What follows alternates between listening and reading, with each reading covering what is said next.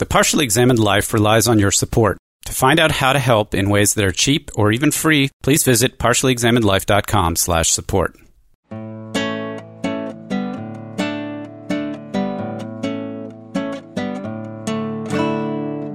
Hey, you're listening to The Partially Examined Life, episode 158, part 2 on Boethius' The Consolation of Philosophy.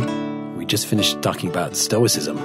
So the funny thing, we just had this rancorous back and forth about whether he was being a good Stoic or not, and some of the things that were the same problems we had with Epictetus that we then got over when we talked to Massimo about Seneca, whereas Dylan and I were the ones who were kind of the most down on the book. Both said that we actually didn't have a great problem with the Stoicism part. Like the Stoicism part was all, familiar and for the most part predictable. And even if we don't ultimately agree with it, like we're not hostile about it so much. It's these following parts. So we're going to talk about books 3 through 5. Book 3, which is mostly about teleology.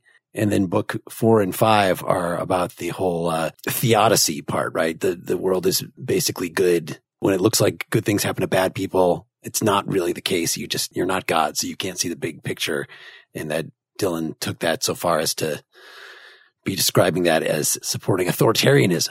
Well, let's get into book 3. Does somebody want to sum up what that was about? Seth, you have lots of notes. Why don't you sum up what book 3 was about? Okay. Coming out of the first 2 books where philosophy's point is to disabuse Boethius of the idea that his happiness can be found in external things, he's left in kind of a negative position. It's her task in book 3 to point out first that happiness is actually achievable and then where you would go looking for it. So that's the overall purpose of book 3. Yeah.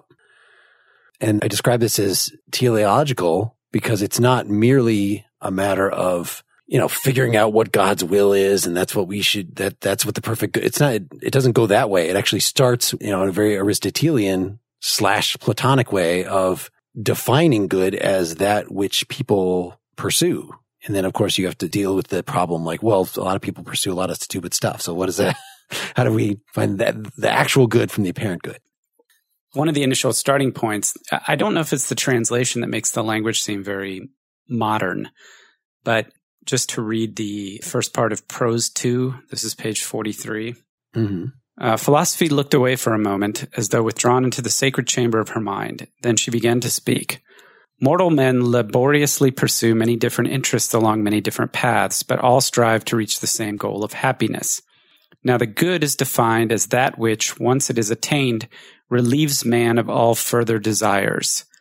So it's a big orgasm. That's what that is, right? Yes, exactly. This is the supreme good and contains within itself all lesser goods. Well, one of the things that I didn't mention in last week's section is that the Boethian take on Stoicism, this idea that fortune is fickle and that you can't put your faith into things which you can't control, things that are ultimately changeable. In this translation, I don't know if it's in the original Latin, but there's a lot of discussion about anxiety and desires not being fulfilled, which I assume in some ways is triggering some of the reference to some of the more psychoanalytic things that Wes has mentioned. But this idea that happiness is the cessation of all further desires strikes me as odd, and not just odd in a pre-medieval post-Stoicist kind of way, but just the idea that suffering is to be found in desire and that happiness is the cessation of suffering, which is what I have more recently been taught as kind of the lesson that you get from westernized Buddhism. Anyway, I don't know if that's the tone of the original text, but that was one of the themes that I found interesting in here. It almost seems like this is not necessarily describing a phenomenology of, hey, haven't you experienced the supreme good? Well, ask the sages. The sages have experienced that. It's the one that relieves man of further desires. It's logically, it's this move that's made throughout here as whenever you have a comparison, whenever you have a value judgment, you must somehow be referring implicitly to the infinite by contrast. You're establishing a limiting case. And when he talks about happiness here, he uses the phrase perfect happiness is the one in which all goods are possessed. Obviously, it's not something that anyone but the sage would experience, and no one is the sage.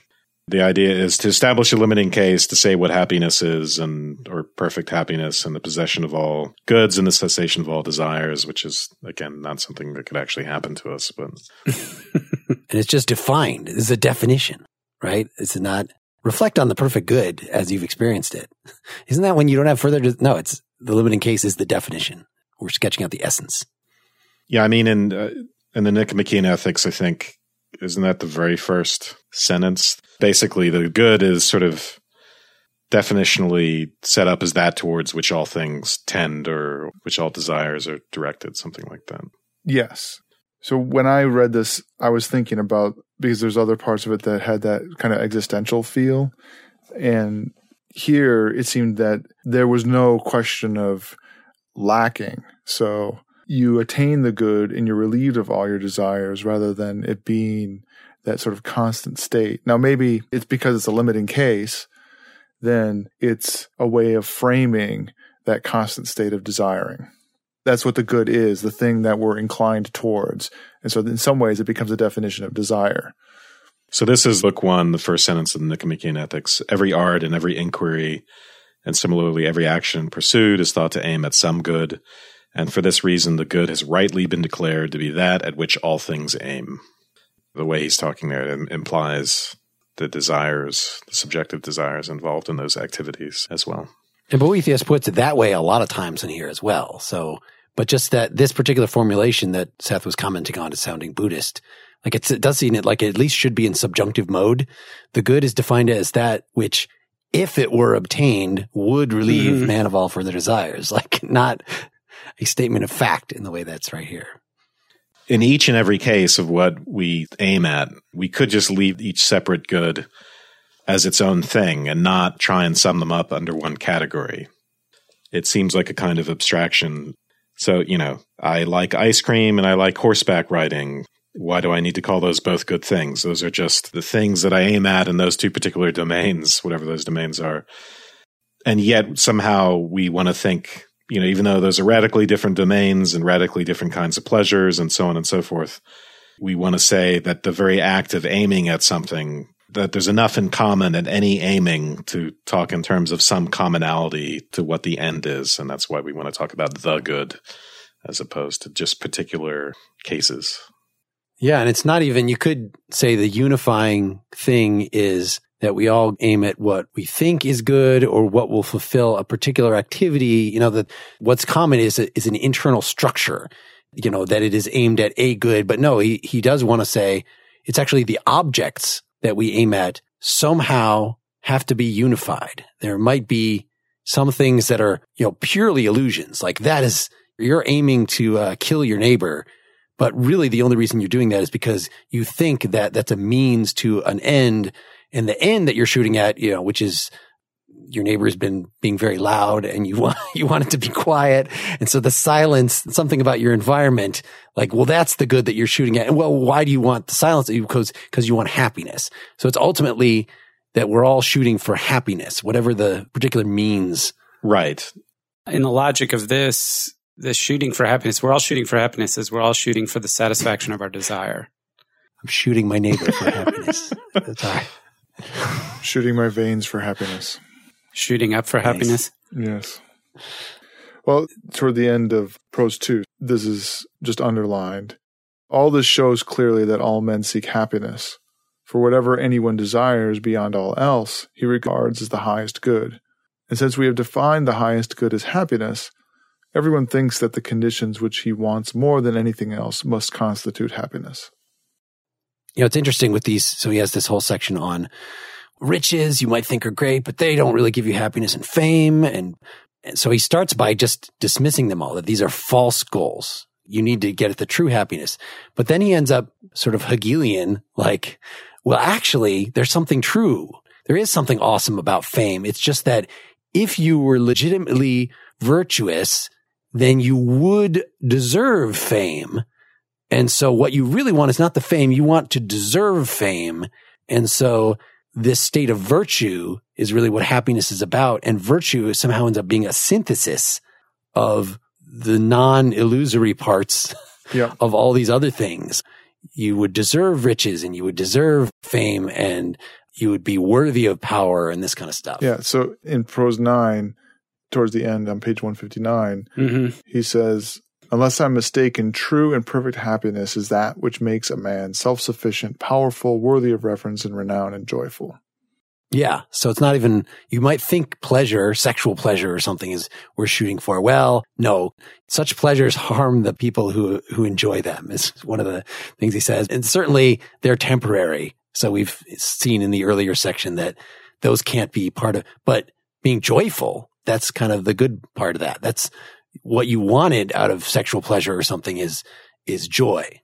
Well, and he ties it deeply with self-sufficiency. Exactly. Right? In this section, that which is self-sufficient, which can do everything by its own power, which is honored and famous, is not this also most pleasant and joyful? I mean, this whole section turns on showing that all of the things that he undermined earlier, honor and power and riches, if attained in the context of self-sufficiency, it means that you're going to be in a position of lacking nothing. And the lacking nothing means that you have achieved all the good, and therefore you will be in this sort of as good as possible place. A lot of different philosophers or psychoanalysis here. I think the question is, when we have a certain attachment to something like fame or to pleasure or any of the other things, we have a fantasy of something that it can do for us that it can't really do for us. And that fantasy has something to do with this talk of self-sufficiency and integrity. So for Lacan, it would mean, we get seduced by pleasure not just because it's pleasurable. It's because it signifies something much more.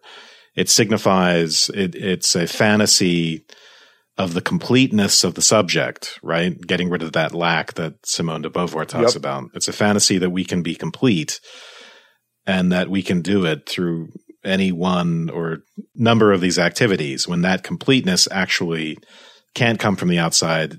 On the Stoic version, it has to come from the inside out, and it has to come by way of virtue. So for the Stoics, at least in the limiting case of the sage, there is this possibility of completeness. Again, it's not the objet petit a out there. It has to come from the inside. So it's not sexual gratification that's the problem. It's sexual gratification with a partner. It's not self-sufficient. That's the problem. It's the it's what these things signify over and above their. Boethius, the master of masturbation. Yeah. Lady philosophy is visiting him in his coma. All right. I'm sorry, Wes. I did not mean to undermine you actually making a point. There was no follow-up on that joke. No, I'm just repeating myself, but. So that's the part I find interesting in Stoicism. It's less interesting if you just say, people are deceived because they think pleasure and all these external things are the good, when really it's something else. But what's interesting psychologically is why people make that mistake. It's because they can easily create the fantasy. They're mirrors in a way, the Lacanian mirror. They are mirrors which give us pictures when we look at ourselves through them. They give us a false picture of integrity or wholeness that is subjects that we can't have, that we have to abandon.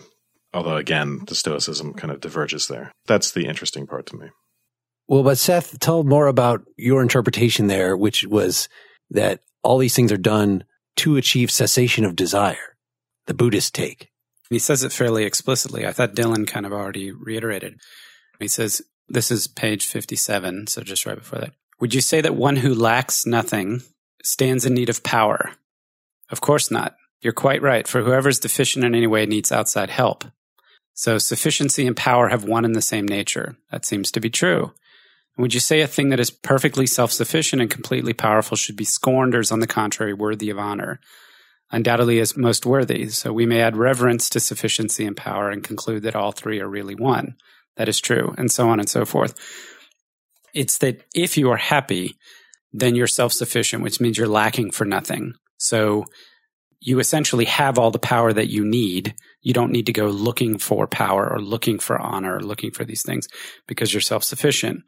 If you are unhappy, you are lacking in something, and you go to seek to fill that lack with something like power, honor, money, pleasure. And the logic seems fairly straightforward in the sense that it's couched in the language of desire and anxiety. That's why I'm reading it the way that I am. Yeah, and it makes the end result, I guess we were talking about it being the sage, seem very Buddhist as well, right? In the sense of being unaffected. Yeah. I would say this too. The universe of discourse here is very circumscribed, so it's the same examples over and over again that are clearly coming from Boethius' own experience. But it's wealth, honor, power, fame, which gets mentioned and then kind of dropped here and there, pleasure, family, friendship, beauty, and health. These are all relating to the individual, and there's no talk of justice in here, or no sense of having some kind of accountability for other people. So there are some very tight boundaries drawn around this that ultimately are challenging for me. But I think the internal logic of it makes sense. A really weird step, the end of that quote you read, that's the top of page 59, that true and perfect happiness is that which makes a man self-sufficient, powerful, worthy of reverence and renown, and joyful. And to show that I've understood you, I acknowledge that whatever can truly provide any one of these must be true and perfect happiness, since all are one and the same. So that's a weird leap of logic there. I mean, you can say that, well, fame is not really going to be enough, because if you don't have money or power, then fame is overrated. Ask anybody that was signed to a major label, and on MTV a lot. You need more than that. So you need these other things too for your happiness to be complete. But to say that having them all together would be better, on the previous page, Lily says, even if you had all those separately, that still kind of wouldn't do it, because they're all temporary things. They somehow must relate to something higher and beyond. But in relating to something higher and beyond, to say they are really all one and the same, this sounds like he's just anticipating the theological point that he's going to go on to make, which is just that God is simple. And so if you're going to ascribe any properties to him at all, they have to be his essence. It's not just that God can know about justice, and so there's a relationship between God and justice or something like that. No, if God is just, it's because God is justice. And if we're going to ultimately say in the next step of the argument that happiness and virtue are God somehow, then we have to say that somehow all these different virtues, all these different elements of what people shoot for, they boil down to one and the same thing. And I don't know if I can make a lot of sense of that. Like, it ultimately seems to be like, well, they all participate in the form of the good or something, just like he says, we all become gods in a sense by being godlike, by being. If you're going to be generous here, you have to put aside this kind of infinite divide by zero kind of argument, because that's exactly what it is. Mark, you thought it was ultimately gesturing towards the theological argument of unity, and in the end, unity is going to trump everything because infinity trumps everything. It's the same kind of thing. So I think you have to at least not quite take that step and recognize that they're all together, all as one, all these 5 different things, and taking the step to say they're all the same thing requires you to make a oneness is infinity kind of claim. Mm-hmm. Yeah. And you don't have to do that to get the point. You don't have to go all that way. Well, it seems Wes's interpretation of they are all one and the same, because it's the same underlying psychological motivation, whether you put it in Wes's way that we are looking for wholeness, or the Buddhist way, which might amount to the same thing, is we're looking to not be lacking something. Then in that sense, psychologically, they are all one and the same thing, but that's much less informative. That's just like saying, well, they're all things at which we aim. So in that sense. Oh, I thought you were going to say something different. That's not a very robust sense. They're all trying to fulfill a certain function, right? Which for him will be performed by virtue or God. And that's the function of, again, completeness, self-perfection. That's the sense in which they end up being the same. Human depravity is broken into fragments, that which is by nature one and simple. I mean, each one of the fragments, I don't know how to explain it, but... Well, is it that they're the same in kind in a sort of way? That's what I thought you were going to say, Mark. And I thought that's the kind of thing that you were pointing to, Wes, is that it's not that they're the same and that you have these 5 things that are all now one big unity. Each of them is indistinguishable because they are all really one thing. It's that they are all of the same kind. And so there's a kind of speciation going on. So if I think of it psychologically, they have the same kind of psychological burden that you can make the same kinds of mistakes in each one of them. And then self-sufficiency is performing a role for all of them that saves you. The problem with all these things is not just some assertion, well, this is vicious per se. He has to get us out of the realm of the incomplete and the temporary, because the highest good can't just be something that's subject to fickle fortune. We could lose it. We'd be worried about losing it. That doesn't work. And then each one he tries to show can't perform this completion function by itself, because you would need one of the other ones to prop it up. But the thought experiment here is, well, what if you could have all of those together and no danger of ever losing them? Well, in some sense, that would really do the trick. I think he thinks that once you've reached that point, what you're really talking about is sort of something that it's epiphenomenal or something like that, supervenes on virtue or supervenes on one's relationship to God or something like that. I'm not sure. I mean, I would like to take it metaphysically seriously without bringing God into it, because he doesn't bring in God yet here. In the quote that you were reading, Wes, top of page 58, human depravity has broken into fragments that which is by nature one and simple. Men try to grasp part of a thing which has no parts, and so get neither the part which does not exist nor the whole which they do not seek. So you might think that something like human well-being, the telos, is saying something is the telos. Is that referring to the directionality, or is it referring to the object of the directionality? In other words, what you're shooting for. The telos is the goal, right? It's not just the fact that we are goal-oriented, therefore we have a telos. Yeah, the telos is the end, the goal. Yeah. The telos is the end. Okay. So you might say that the telos is ultimately, so it's happiness.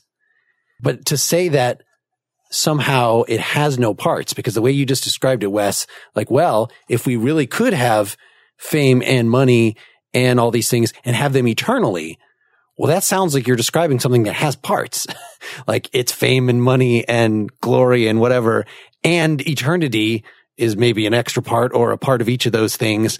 But he wants to say, no, metaphysically, it's a single thing, the telos. Yeah, I mean, it's a little unclear because he goes at the end, 58 at the end of that paragraph. So honors, fame, and pleasure can be shown to be equally defective, for each is connected with the others, and whoever seeks one without the others cannot even get even the one he wants. And then Boethius asks, what happens when someone tries to get them all at the same time? He indeed reaches for the height of happiness, but can he find it in these things which, as I have shown, cannot deliver what they promise? Of course not, I said. That's a very unclear move there, because the next logical step in the argument is to figure out what the consequence of having them all together, just at least hypothetically, is. Yeah, and then it does seem like it's not actually fame that you're shooting for. It's being worthy of fame. Like fame by itself, even as a part of things, is incoherent, because he says, no matter how famous you are, you're not famous in the next town over. There's somewhere where you're not famous. There's a century from now, nobody's going to remember you. So your fame is always going to have limits, and it's not going to provide what it says it is. So it's not just that you can't have fame without money because you need the money to throw the galas to keep your fame or something like that. It's that fame is somehow internally incoherent. Yeah. You know, if we could possess those properties in heaven, then maybe we could possess them in the right way or something. I don't know. But to possess them on earth is always to possess them in this incomplete way. What he's leaving the door open for is not just the fact that we are potentially going to attain those things, but there's also the door open for how you have corruption, how you have vice, how you have the soul descending into wrongness and going against nature. I mean, in the next couple sections is the notion that nature is aligned with the good. When we are behaving badly or unhappily, that is because we are acting in some way contrary to nature, and we're being corrupted in one way or another. to me, there was sort of complicated but unsatisfying sort of combination of where is it that corruption happens? Is that corruption part of our willfulness, or is that corruption inherently part of us as human beings, in that we are partly divine but partly not, and our distinction from the purely natural world as rational animals? That seemed to be sort of all in the mix there. But part of what's at stake is how we have failure to attain happiness, failure to be good. Yeah, it's interesting that we don't see, we see very much the Aristotelian principle that everybody, or Platonic principle that everybody pursues what they take to be good, Yep. as opposed to the Augustinian, no, some people like positively will sin. Like there's none of that in here. There's not, in that sense, maybe that's another sense in which this is pagan rather than Christian. Neoplatonist. Sure. So what else do we want to say about the teleology here? We've talked a lot about the infinity trumping everything. So that the way that turns up in here is, right, we're shooting for a perfect good. I hesitate to bring up Stoicism again, but is that, like Wes, in the stuff that you were reading, you were saying that some of this stuff that looks Christian is actually right there in some of Epictetus's other work. Is this talking about the perfect good as opposed to the things that we should shun? Is that also just straight up Stoic language? The idea of the perfect good is just that fame is a good and wealth is a good, and all those things are goods in a sense. So I think this goes back to any sort of virtue ethics. The perfect good just has to be activity in accordance with virtue. The perfection part is just the complete part. So you're looking for the good in the absolute sense, and you don't, the imperfect goods can be anything you like, anything you desire. But for the thing that is actually going to be a sort of guarantor of happiness, you need the perfect good, which is virtue and God and all that. The imperfection of the other ones is just they don't provide secure happiness. They can't perform that function, that ultimate function to perfection. He does seem to align nature itself with that perfection.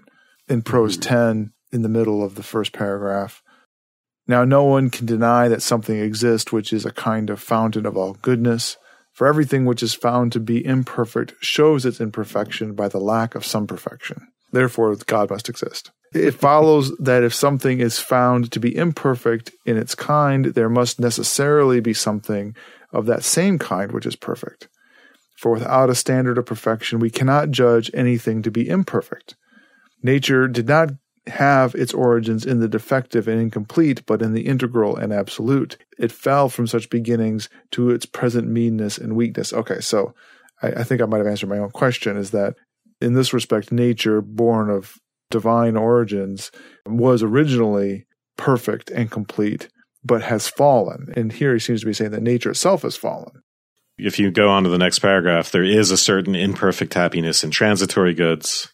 Now he wants to be able to say that there is this perfect and enduring happiness in the same way that nature's imperfections are relative to something perfect. Just to apologize for my uncharitable reading of his Stoicism, it's not that I can't take joy in my family. It's just I have to admit that joy is kind of imperfect. It's fraught with worry as well. It's not the perfect happiness.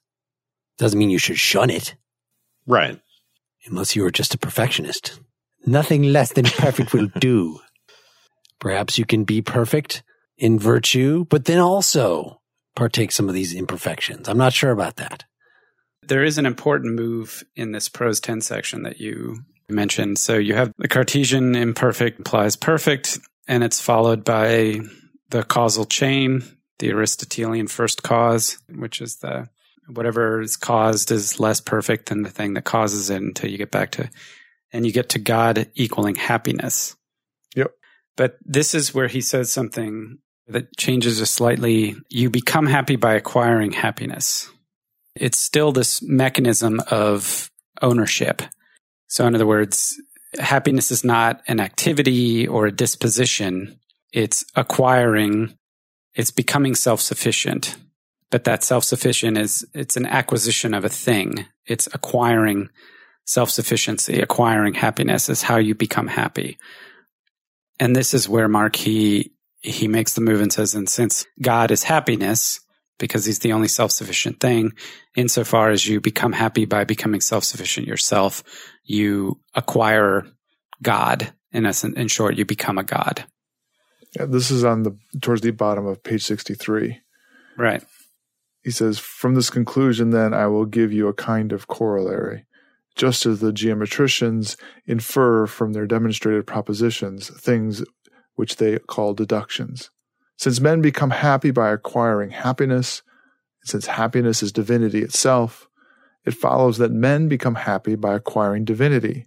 For as men become just by acquiring integrity, and wise become by acquiring wisdom, so they must in a similar way become gods by acquiring divinity. Thus everyone who is happy is a god, and although it is true that God is one by nature, still there are many gods by participation. There may be many gods by participation. Okay, there may be many gods by participation. I'm not sure if that matters, but I don't understand that. I mean, I've never understood participation, so that's not it seems a lot of hand waving. Guilt by association, Mark? You don't understand guilt by association? That geometric talk is what makes me feel like it's not only admissible for us to point out logical fallacies, but we really owe it to anybody in the audience who would think that this is a good argument, that this whole section, to just point out the stuff that just doesn't work. It was this stuff on page 62 was kind of the thing that I most objected to in the entire book. You know, you mentioned this perfect causing the perfect and all this stuff, but really it's it's ultimately equating God and happiness. So he's really equivocating two senses of good. So he's talking about origins, right? If there's good in an effect, there must be more good in the cause. And so the ultimate cause, God, is the ultimate good.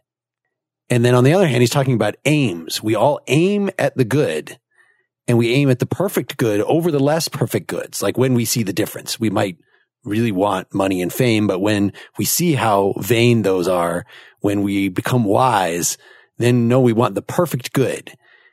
So it must be one and the same thing. God, who's the cause of everything, and God, who we aim at ultimately. We're not just aiming at happiness. We've shown here that happiness is God. Again, because God can't just be happy in terms of having the property of happiness. God does not have properties. He is, in essence, any properties that he may have, which makes it very confusing to talk about God. But, you know, welcome to Christian theology. That goes with the territory. Well, he's trying to, I mean, the structure of the proof is that here's why God is the perfect good, and we all aim at the perfect good. Therefore, we all aim at God. So, at being gods. I mean, ultimately, yes, it's about being divine, acquiring divinity. Yes.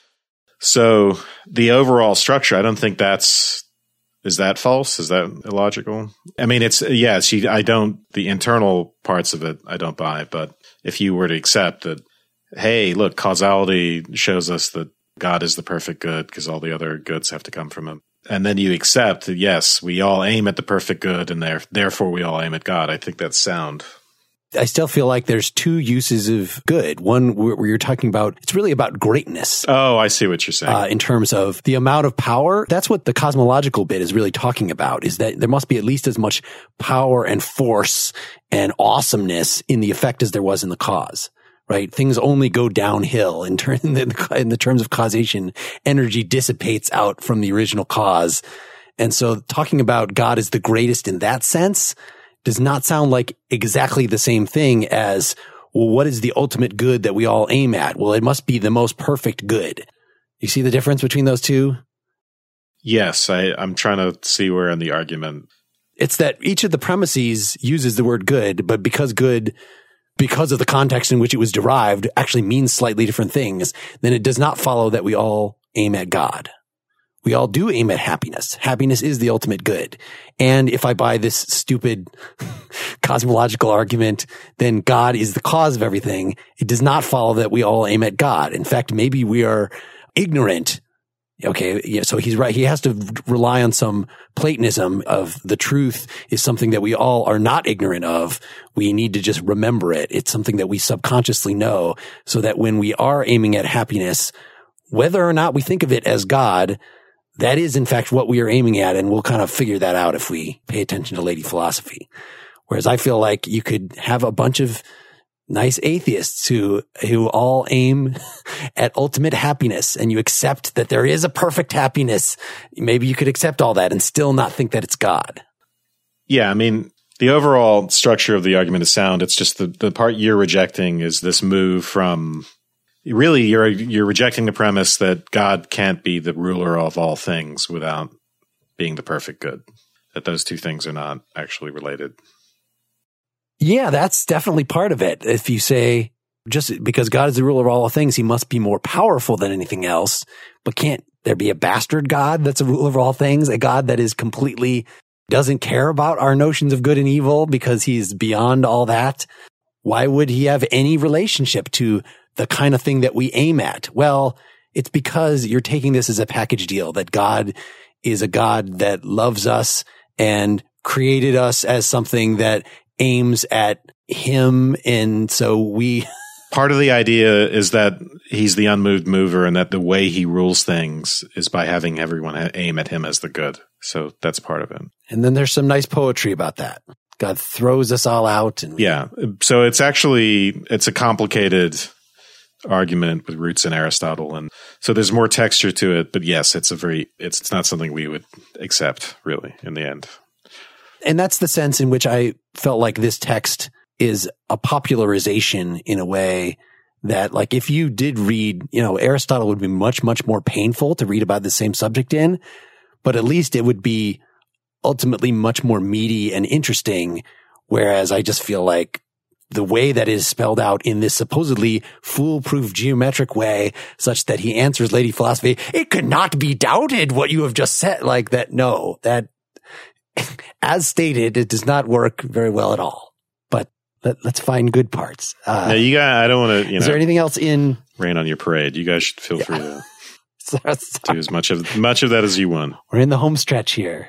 Why don't we move on to 4 and 5? I mean, in 4, he begins this question of trying to address the question of evil in the world. And one thing I liked about 4 and 5 is in the previous 3 books, I kind of felt like, how when you read Plato and you're reading Socrates and you have the interlocutors and you feel like something like the other interlocutors are just chumps in some way. I mean, like what are they there for? They're saying, yes, Socrates, no, Socrates, of course, Socrates. You don't always feel like they're alive. There are times when you do, but sometimes you feel like they're not as alive as they could be. And I often felt that way through the first 3 where, he was just getting a lot of consolation or whatever, but it was sort of Lady Philosophy just sort of telling him like it is. But in books 4 and 5, Boethius asks some tough questions about the existence of evil and gives a fairly long section in book 5 about how can free will and determinism be compatible at all, and why doesn't it in the end lead you to doubt the existence of God altogether? And there I felt like, regardless of the reply, I felt like there was some more, animation to Boethius's character and response. Wasn't there a line somewhere in there where Lady Philosophy says, like, well, okay, I mean, that's a little beside the point of consoling you, but yeah, all right, we can go there, whatever. That it gets a little caught up in these technical questions. So it's not, yes, the problem of evil is a central part to the consolation. That's brought up in book 1 and is only really here in book 4. But I think when it gets on to book 5 and this like determinism versus freedom, that's where it's getting a little more academic. Yeah, no, I agree. That Boethius is getting carried away with how cool philosophy is and not just getting over his situation. Yeah, well, he's healthier. He's taken the medicine. He's feeling better. So philosophy's monologues need to get longer. One of the things that I thought was interesting about the early part of the argument in book 4, look, the good are always powerful, the evil are always weak, and I'm going to show you why that's the case. That virtue is rewarded and vice is punished, is that there's a very, I would say, evolved distinction between having the will to do something and having the power to do it. And it immediately made me think of the episode we did with Eva, where in the course of talking about Augustine, that she essentially said that he invented the idea of will. And this is such a short, in the grand scheme of things, such a short time after Augustine. I wanted to know if anybody had noticed that and if anybody was more aware of what sort of influence Augustine might have had on him, because he very clearly talks about will and power, that you must want and then have the means to achieve something. And this is all in the context of saying where evil people and good people both want happiness, they want the good, but evil people continually fail to achieve it, which goes to point out that they don't have, it's not in their means, they don't have the power, they're powerless. But good people are good by virtue of achieving good, which means they want to be good and they have the means to do it. And then that's essentially the causal loop turns back around. Shows that they are powerful. Anyway, it just seemed like a very mature delineation between will and power, and a very clear break from the Platonic and Aristotelian, or at least the Platonic notion that knowledge of the good would be sufficient. You know, this idea that if you know what's good, you do it. And that he makes the point repeatedly that, you know, evil people are in error, but not in error in the sense of they're aiming at the wrong object. Well, is it that knowledge is power? So an evil person is aiming at fame. And according to Aristotle's law, whatever you want to call it, that's what somebody wrote in my margin, that it's everybody aims at what they think is good, that's Aristotle's law. I don't know if that's accurate. And so Boethius agrees with that person thinks that fame is the good, but they're just wrong. And in their being wrong, in their lacking the correct knowledge of what is actually good, that's where they're weak. Well, his argument here is actually that they are aiming at the good, and their failure to be able to get that is what makes them impotent. That they're wrong about what is good. When they aim at fame, they're still aiming at a good. Or is it a means end thing? So they're aiming at fame because they think it will bring them happiness? Yes, that's the way. Yeah.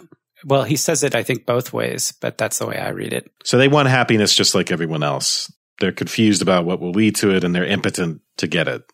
When it comes to getting it. And is there room here? Is there any evidence here that he read the akrasia part? I mean, yeah, he mentions the intemperate. Because those guys are clearly weak. Like, their evil is not a lack of knowledge. Like, that works for that. Yeah. At some point, he talks about some types of people, and one of them is intemperate. Yeah, and he really builds on once a bad idea creeps into this, he really runs with it so that page 79, if you don't pursue your teleology, right? If you don't pursue correctly happiness through virtue, then you cease to be human. You cease to be, right? Being a person is a matter of doing what persons do. And what defines a person in its essence is to pursue happiness, to pursue virtue, so that if you don't do that, you cease to have being at all. In the pure and simple sense of the term are, we cannot say that they are. Just like a cadaver is not a man. Because it's not performing the actions of a man, right? We could say a cadaver is a dead man. Yeah. Yep. It's a beast. Right. The unvirtuous do not even exist in an absolute sense, quotes. They don't have the existence proper to their nature. Like you said, Seth, he goes through the different animals that they're acting like instead. I actually kind of like that part. Do you have it at hand? I want to read that. Page 83. As he says, you don't exist because you're not adhering to your nature as, a rational being that seeks the good, and that you're no better than a beast, because would we say, for example, that the beasts know the good but don't have the means to achieve it? And he says, you will say that the man who is driven by avarice to seize what belongs to others is like a wolf. The restless, angry man who spends his life in quarrels you will compare to a dog. The treacherous conspirator who steals by fraud may be likened to a fox. The man who is ruled by intemperate anger is thought to have the soul of a lion. The fearful and timid man who trembles without reason is like a deer. The lazy, stupid fellow is like an ass. The volatile, inconstant man who continually changes directions is like a bird. The man who is sunk in foul lust is trapped in the pleasures of a filthy sow. In this way, anyone who abandons virtue ceases to be a man, since he cannot share in the divine nature, and instead becomes a beast. Which I think is probably not fair to those animals. Well, yeah, and each of those animals has its own teleology and is perfect in itself. It's just that when you act like them, that's bad. Well, when my dog starts talking to me about desiring fame so that he can get happy, I have to smack him. What are you talking about? So yeah, this is straight out of Aristotle, right? So the being virtuous it's an energeia, being at work, being yourself, and in human beings it happens to be fulfilling this rational nature. So it's about actualization. When you say, it's a very dramatic way to put it, to say that they don't exist, but the idea is that they aren't fully actualized, let's say. They've strayed very far from being what they are. Yeah. I mean, early on page 80, he says, where he begins to make the point that things that aren't acting according to their nature don't exist. He says, for just as you may call a cadaver a dead man, but you cannot call it simply a man, so I would concede that vicious men are evil, but I cannot say in an absolute sense that they exist. For a thing is which maintains its place in nature and acts in accord with its nature. Whenever it fails to do this, loses the existence which is proper to its nature. But you may argue that evil men are capable of action. I will not deny it. But such capability is the product of weakness, not of strength. So it is a kind of weird move, which I'm not sure I see why there's something sort of born out of Aristotle in it, but it seems to go a step too far in denying the existence in things that don't act according to its nature. Isn't this just Augustinian?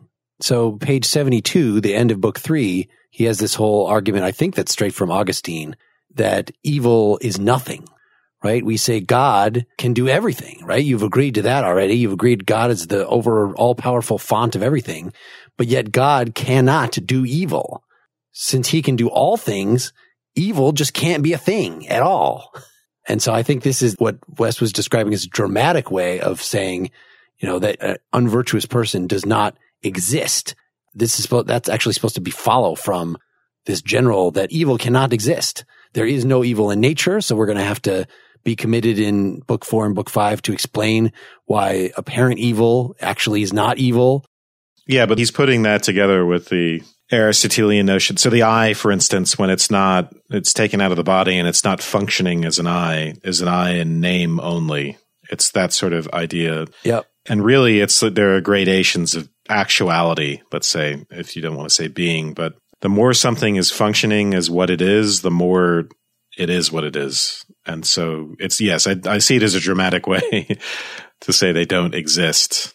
But I think Aristotle would say they're failing to function as what they are. And so they, in some sense, yes, they have less being, they have less energeia, they have less actuality. Is really the way it's often translated. Yeah, and it's that flip that seems to be a mistake, right? So that saying that it isn't fully actualized, that what that means is that it really isn't. And it's the same kind of, in not being perfect, then it no longer is anything. Well, he says in an absolute sense. I mean, obviously he knows they exist in some sense. Yes. But I want there to be a Bertrand Russell who was a Christian who gives a reinterpretation of all statements about evil in terms of quantifiers that then shows that you don't actually need evil in your ontology. There is some such a thing for all such things if they are. I can't do it. I can't be that, Russell, right now. Reduction by way of definite description? Is that the... Exactly. But he can't do that. It's too far back in history. Evil just means there exists an X such that X is... yeah. X is what? X is not X. I don't know. X is not good. Yeah, you guys don't want me to open up my notebook of all the formalizations I did of Boethius's proofs. Oh, God. You don't want to see my symbolic logic, my pages and pages of put it on, symbolic logic. Put it on the blog. Then it would be actual. I believe that they don't exist and that they are evil. So doing evil can't be a power that people desire because happiness contains all the objects of desire unified. There you go. So then we're finally back to the part that, is supposed to provide, why do bad things happen to good people? Well, really, they don't, because the aim of an action is its own reward, all things that aim at happiness, which is virtue. We've already shown that. Absolute good is the common human prize. This is always achieved by good men, but not by anyone who lacks virtue. So there you go. And likewise, wickedness is the punishment of the wicked. Being infected by vice is itself a huge evil. So it doesn't matter if you look like you're succeeding, and it even goes even so far that if you are being bad and you are punished, that's actually good, right? Being punished is a corrective of your evil. So if you actually get away with the evil and are never punished, then that's the worst thing, because not only are you have an evil desire, but you're able to put it into effect. And so that's really evil. It's really just terrible to become president and get through 8 years, even though you're evil, and never get indicted for anything. It'd be much better to have some goodness, some good punishment mixed in. Yeah, this is where there are some really interesting stuff in the last book or two, but this is definitely where I see Dylan's ire getting up, and I agree. This is prose 6. What appears unjust is towards the good. He talks about providence versus fate. Providence is in the divine mind, and fate is what you see acting out in time. This is going to come up later, this distinction. Nothing is done for the sake of evil. It's all done in error. And by the way, are you such a good judge that you could tell? How do you know that a person is good or evil, or that you don't have the perspective that God has?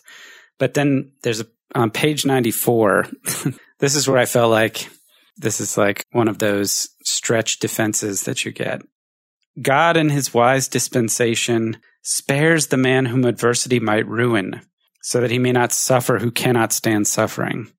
And there's this whole paragraph where it's like, well, if you're Paris Hilton and you suffer a cold and that's the worst thing that happens to you, that's because you couldn't stand it. You just don't have the constitution. God only visits suffering that people can bear, only enough. And I hear this, that's something you hear a lot, like in the popular vernacular, right?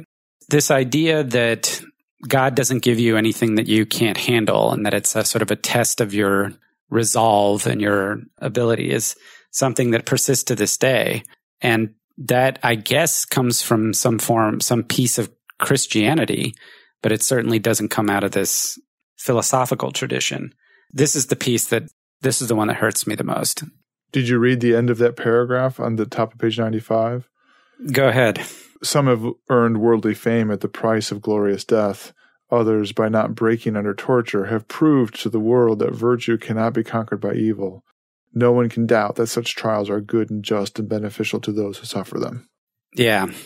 Well, look on the bright side of your torture. You showed them. You can't doubt it, Mark. No, I can't. It's right there in writing.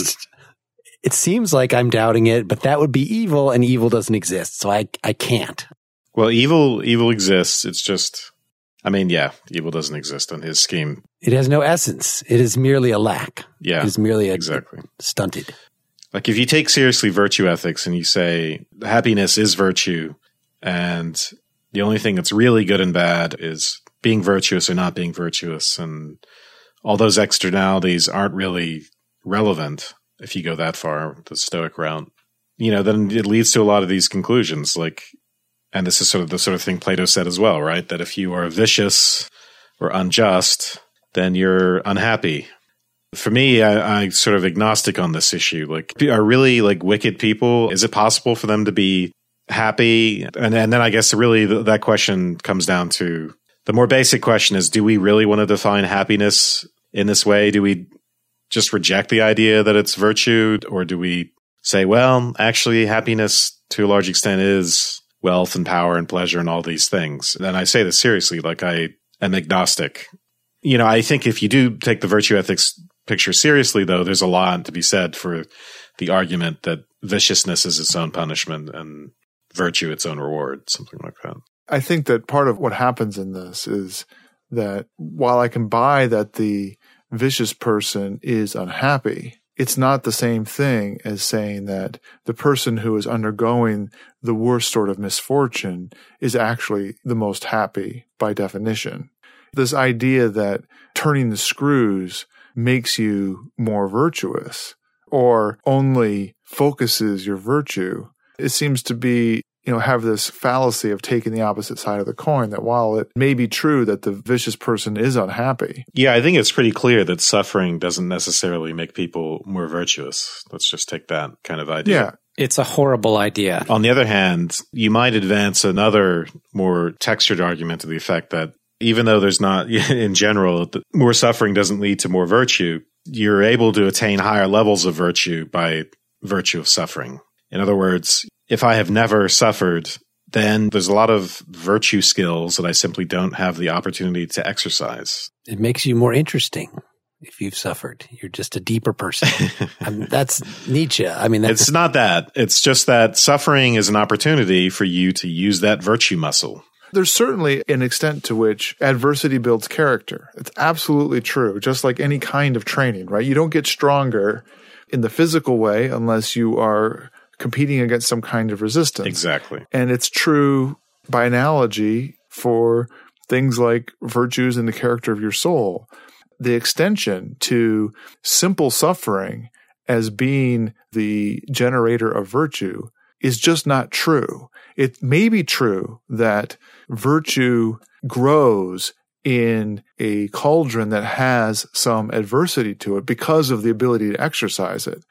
But just like having a building dropped on you does not make you stronger, but just crushes your body and destroys you, mere suffering is not going to, in its extreme, is not going to improve your soul.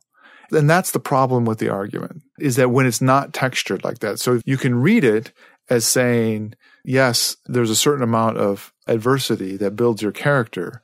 But the part that I find myself reacting to is the explicit invocation of the more extreme forms of it, which involve a kind of, I will purge you. I don't take it as seriously. So when she's talking about providence as a personification, she gives trouble to some whom too much luxury might spoil. Yes, that's bogus on the face of it. That kind of providence at work, and it doesn't even fit well with the rest of the philosophical picture.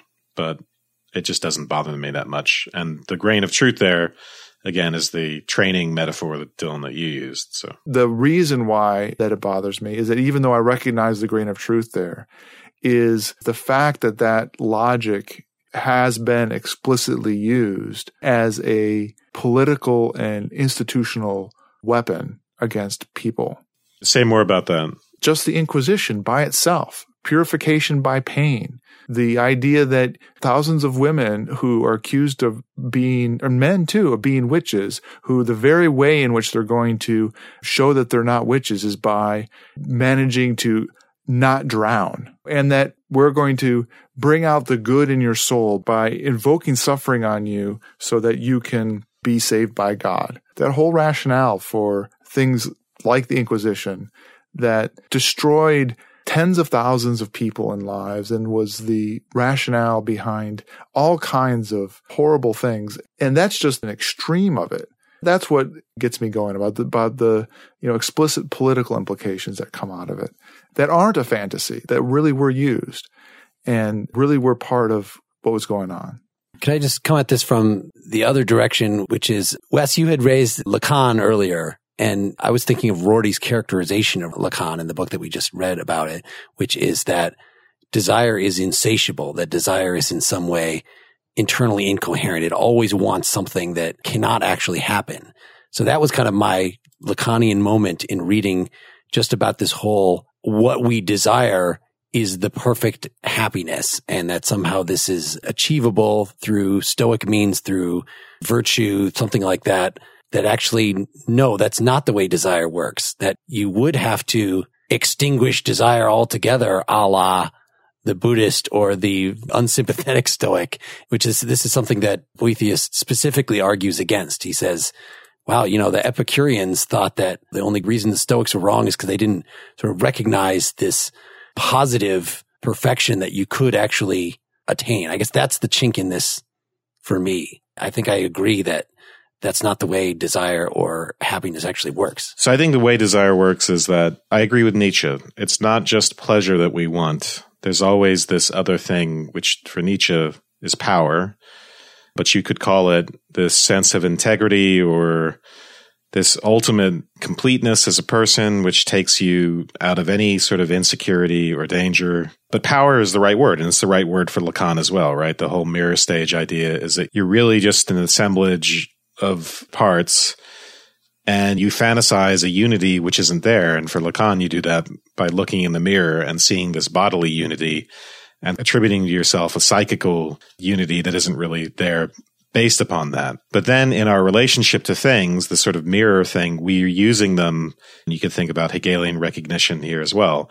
Our relationship to objects in the world isn't simply this one way, I desire something and that's it. It's also the relationship of identification is very important, the sense in which it confers on me some sort of power of recognition by being a signifier of what others would give me in terms of recognition. So all of this comes back to this Aristotelian idea of actualization. It's about the surplus layer of desire that we can't actually fulfill is this actualizing thing. I want pleasure, but I also want something over and above that. I want that actualization. And actualization doesn't come from power and fame and wealth and all that. It comes from, for Lacan, it doesn't come at all. Or as an existentialist, you just have to abandon that. Or a Lacanian, you have to abandon that project. Yep. For an Aristotelian or a Stoic, you go all in and you say, no, it's possible, even though you might say, oh, well, only the sage has it. So in a sense, you really are saying it's impossible in the complete sense. But you paint this picture where it is possible to be completely happy by being completely virtuous. So that's the interesting linkage between these points of view. Or maybe the compromise position would be to say, it is possible to attain this, but that's not because you are adhering to a pre-established providence, right? That Boethius explicitly says it's these false views of the self, that's a matter of forgetting the self, that fundamentally the true self is a unity. It is happiness, fulfillment, so it's something that we should even remember from before our birth, and achieving the self would then be recovering that. Well, so get rid of that silly picture of predestination and think that there really is a self that is achievable, but it would be a positive creation. It would not be a recollection or adhering to the preordained divine plan. Yeah. So for Nietzsche, right, it could be being what you are. It could be something specifically tailored to your character instead of trying to fulfill all the Aristotelian virtues. The virtues are person specific and they depend on how you've been constituted, really, as a person previously. So we did not talk about Book 5, and I will happily refer folks to the History of Philosophy Without Any Gaps podcast, episode 119, where they talk about Boethius' solution to the problem of divine foreknowledge. I know that's the most famous part of the book. I just could not care less about it. At least not today. I agree. Oh, man. All right. Did you have a comment on it, Seth, before we wrap up? Did you want to sum it up or at least make some commentary? Well, he has to reconcile God's foreknowledge and the fact that there's no change because God determines the world absolutely with free will for human beings. And he has a way of doing that. If they do it in the History of Philosophy Without Any Gaps podcast, then I'd say go ahead and listen to it. But I thought it was fun to read. It was interesting anyway. How do we reconcile God's foreskin with the practice of circumcision? I kept that in my brain. Yeah, that occurred to me as well. I just didn't let it escape. Yeah. Great minds think alike but speak differently. You just erred. You erred, Mark, in your way of understanding how to be good, whereas Wes and Dylan and I, we actually had the power to make sure that our will was executed, which was we kept our mouth shut on the foreskin pun. You were strong. I am weak. True. That's fine. Yes. I am pretty tired. So, yeah, thanks, guys. This was pretty fun. And it'll be even more fun next time talking about Confucius. And nowhere will we say, Confucius say, nowhere. Oh, nowhere in that whole episode will that. That's the first thing somebody said when I announced the topic in a Facebook post is how we should make the most of that. We should really display our... Where's that even come from? Awful Western. What, Charlie Chan? Some crap like that? Some Bugs Bunny cartoon or something like that. Wasn't it some commercial or something? Confucius. Let's look it up for next time. So that is the only context we'll discuss that in next time, is the origin of that meme. Nice. Yes, we're reading the Analects, the whole thing. In Chinese. The Chinese characters are in the book that we are reading. Are we reading the Chinese characters? Well, our eye will glance over them as it moves quickly to the English. Maybe the 15th time that you see this character for Tian, heaven, then you will recognize that. I've learned at least 2 characters. Not that I could actually write them down, but I can recognize them in context when they're right next to the sounded out version. All right. Thank you, everybody, for your support, for your love. Please check out our Facebook group. Please check out the blog, partiallyexaminedlife.com. Please check out our Twitter feed. Tell us whether you agree with these things. If you disagree, tell us what's on your mind. Tell us your secret desires, and we'll see if they match up to true happiness. Our closing song will be Carrie Ackrey's Last the Evening from the 2007 album of that name. Carrie was a major figure in the 90s Seattle grunge scene with her band Hammerbox and then Goodness. I picked this because it seemed the kind of thing that Boethius might have been singing to himself, or the muses singing to him through himself before Lady Philosophy shows up. Anyway, I hope you will go to nakedlyexaminedmusic.com and listen to my interview with Carrie from Nakedly Examined Music, episode 17. All right. Good night, everybody. Good night. Good night. Good night.